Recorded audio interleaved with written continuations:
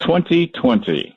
The number themselves speculated this to be a year when things might come into focus for us, when relationships and careers would become more clear. What it has been is a long season of clearly testing our character, focusing on resilience and a test of our mental agility. Greetings again, Amanda Morgan. For many families and individuals, the traditional holiday season can be an annual period of celebration to personal stress. And when you include a pandemic that separates and isolates us into the traditional mix, the combination can be one toxic challenge. However, this can also be a time of perfectly manageable situations. With insight to better manage the challenge of this unique holiday period, from the Community Reach Center in Adams County is psychologist and program manager Dr. Cameron Cannon. The studies are showing people who normally don't have mental health concerns are starting to experience symptoms of depression, anxiety, and I mean, I don't know anybody that's not stressed, so maybe you do, but it seems like everybody's just feeling stressed, and then the holidays are already a pretty tough time for a lot of people, and then missing connection. So, yeah, it's definitely going to be a struggle for a lot of people, but thankfully there's a lot of resources and people like myself and people like Community Reach Center or agencies like Community Reach Center that can support and help with that. Yeah, a lot of times people try to help themselves, probably a little too often, but should people take a moment to really let down and let some of that stress off because they've been dealing with this pandemic now for 9 months, maybe job loss, financial insecurity, and that kind of thing? Should they just take a moment to exhale and say, am I really okay, or am I hiding something, so that going forward into next year, they're going to be stronger? Oh, absolutely. I think one of the big things we always talk about, no matter where someone is in their journey of recovery, mental health, whatever, is kind of some mental health hygiene. And so I'll throw a few of those your way. And these things, a lot of times, if you can kind of master these things like you would your dental hygiene, it can really help prevent a lot of mental health problems and also kind of support the healing process. So the first is just getting a good night's sleep. It is amazing to recognize how powerful sleep is. If anybody has had young children in their lives, they know that missing sleep, or if they went to school and stayed up all night, all those types of things, you just feel off. And that accumulates and creates a lot of distress physiologically in your body that kind of carries over to your mental health. So focusing on good sleep habits, plenty of exercise, getting some of that vigorous exercise. Obviously, check with your physician first if you are worried about that or haven't exercised much. But even just getting out, doing a walk for 10, 15 minutes can have a big impact. Being mindful of what you eat and drink. Caffeine, alcohol, all of those types of things can definitely affect your mood and create problems. And then, just healthy eating habits in general. We kind of say in the field, what's good for the body is good for the brain.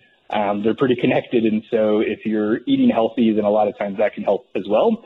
And then the fourth kind of hygiene thing is the one that I think is going to be the biggest and most important for people right now, is just finding ways to connect with friends, family, other people that are going through similar circumstances, whether that's online or over the phone or on an internet forum or playing games with people online.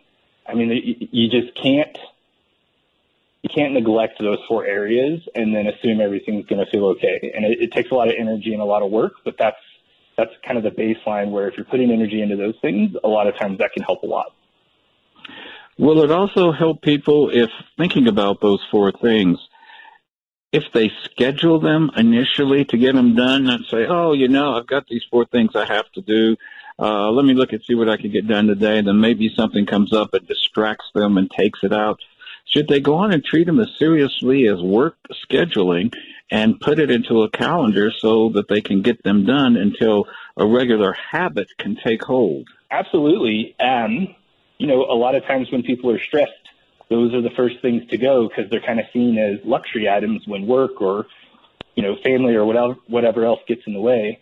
And there's a lot of things you can do. And again, you're probably going to hear me plug mental health providers a lot during all of this, because one of the things that I think can be super helpful is having somebody help you think through how do you achieve those goals and how do you get moving and how do you get motivated when you don't want to be motivated. That's all things that a mental health provider can help with. But just some quick tips, yes, scheduling it is helpful, making sure you have like a set time during the day, thinking about what does this mean to me. So another trick for doing things is always trying to either make it more meaningful or make it easier. So if you want to take a walk, make sure that you're thinking about, this is going to help me prevent gaining too much weight during the holidays, which is something I've always struggled with. Those types of things. Really attach it to something that means something to you, and then make it easier. If you're forget where your shoes are, keep them in the same spot. And the last kind of quick tip I'll give you with getting up and getting going and staying disciplined on these types of coping skills is, again, connecting with other people. That external kind of social pressure, social accountability is huge. So if you're gonna try to sleep better, have a friend that is also trying to sleep better and talk to each other about it and follow up once a week or twice, a month and just say, hey, how are you doing on this XYZ activity? It's like, oh, no, I stayed up way too late playing video games, drinking coffee. That was a bad choice. It's like, oh, okay. Well, I wonder what we could do. Just having that friend or buddy or, again, like a professional help you think through that and hold you accountable can really help those habits get established. You really need to spend some time with a professional, especially with all the vaccinations that's coming out of Washington. If your rent support is going to end, they haven't gotten anything done yet. How do they handle the news there? Is it something you should say, oh, this is all I can do something about, and I can't think about it anymore until another development occurs? Or do you keep pondering it over and over, trying to come up with something else and something else? And it probably drives you more insane trying to do that.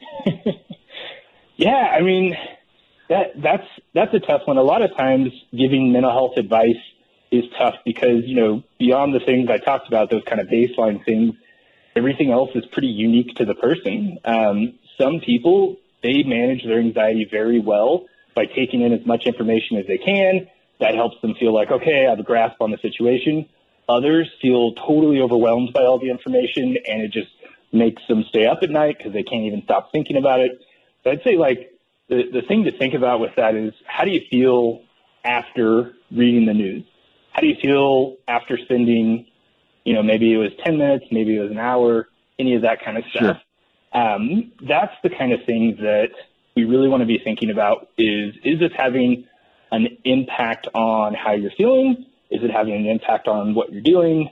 That's really where you start to kind of set those limits and then go from there. Maybe just restrict yourself to a diet of news for 30 minutes a day, and that's it. Yeah, and I mean, again, I can't say enough how helpful it is to have somebody come into a community reach center, working with one of our therapists, one of our psychiatrists, one of our peers. I mean, we have so many different programs. We serve 15,000, 20,000 something people a year, huge amounts of people. And we have all these people that are just ready and willing to help people think through those difficulties and figure out, where is that line where it starts to become unhealthy and unhelpful for me? Where is that line where, even things like, people are drinking more right now. And it's like, well, where is that line where you kind of cross the threshold to where it's a healthy, adaptive, having a beer or two, to starting to become a problem getting in the way with your life? That with the news, with everything, it's just so helpful to have somebody there who can listen, support you, and help you think. You brought this up twice, substance use. Is this a period because of the COVID and the holidays that substance use can be higher and people can start maybe touching on abuse as well? It's one of those things it's very tempting right now to manage stress through those types of activities using substances because it gives that kind of quick and immediate relief. The problem is, as we know, that doesn't work long term. It starts to create all kinds of health problems. And even that first time that you use a substance could create, death. I mean, really, really significant negative consequences. But yeah, that's a thing that's going on right now. And, if people start feeling like things are getting out of control, they're trying to stop and they can't, or they're drinking more or using more, whatever substance than they want to, Again, like we have a detox program, we have substance use support. Sometimes all you need, though, is connecting with a buddy or a friend to hold you accountable. And if those things aren't working, then give a call to a community reach center, and we're happy to help with that too. People who maybe haven't used substances before, if they're feeling a little too helpless with things going on, should they, or is there something they could do so that they don't cross the line and to start using the substance or more alcohol? Because they haven't done it before, it could probably easily creep up on them and turn a diversion into a problem. Again, some of the things we talked about before, kind of keeping focused on sleep, exercise, eating, and connecting with others. But there's tons of, tips and tricks. And I would say, one of the big ones is kind of taking mini breaks throughout the day to be mindful, pray, do whatever you need to do to kind of just get your mind off it for 2 to 3 minutes. That can kind of help.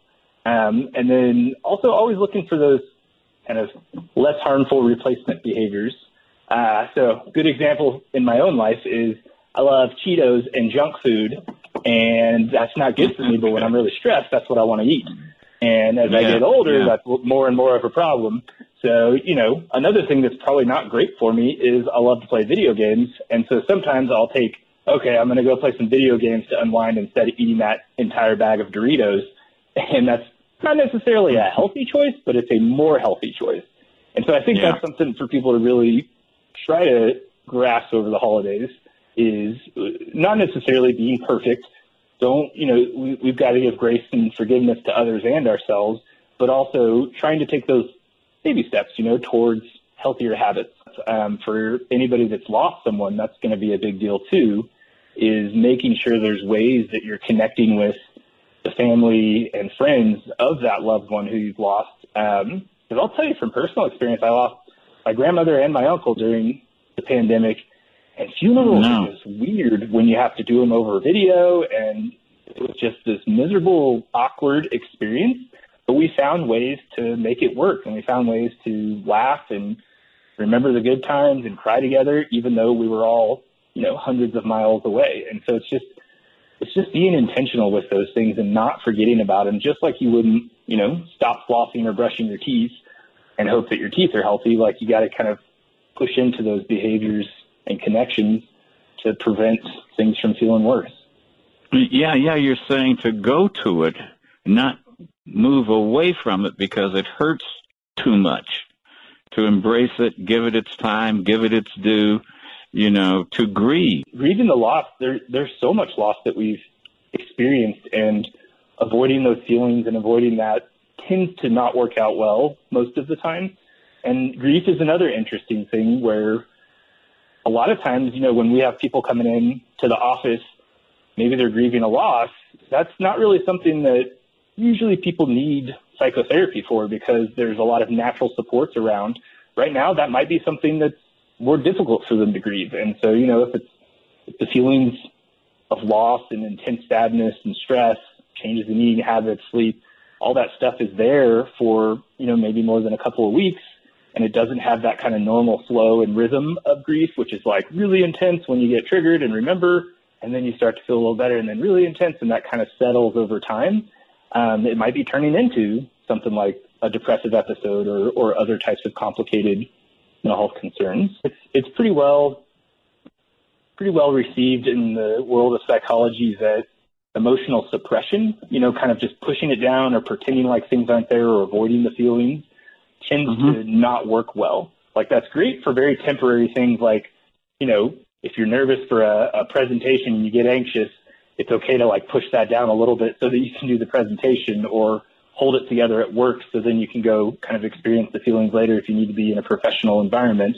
But doing that a lot and frequently and intensely tends to lead people to kind of have these weird blow-ups is what a lot of us in the field have noticed. And so, I would encourage people, let those feelings happen and roll with them. I mean, it's part of life. We have feelings, they help us make sense of the world, and they're important. On this edition, Dr. Cameron Cannon makes a mentally healthy house call.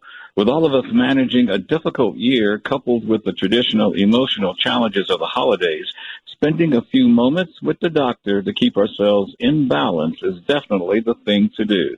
We will continue our conversation with him on our next edition. I'm Adam Morgan. Do keep in touch. Stay on your game. Mask up when going out. And many thanks to you for sharing a few moments of your weekend with us.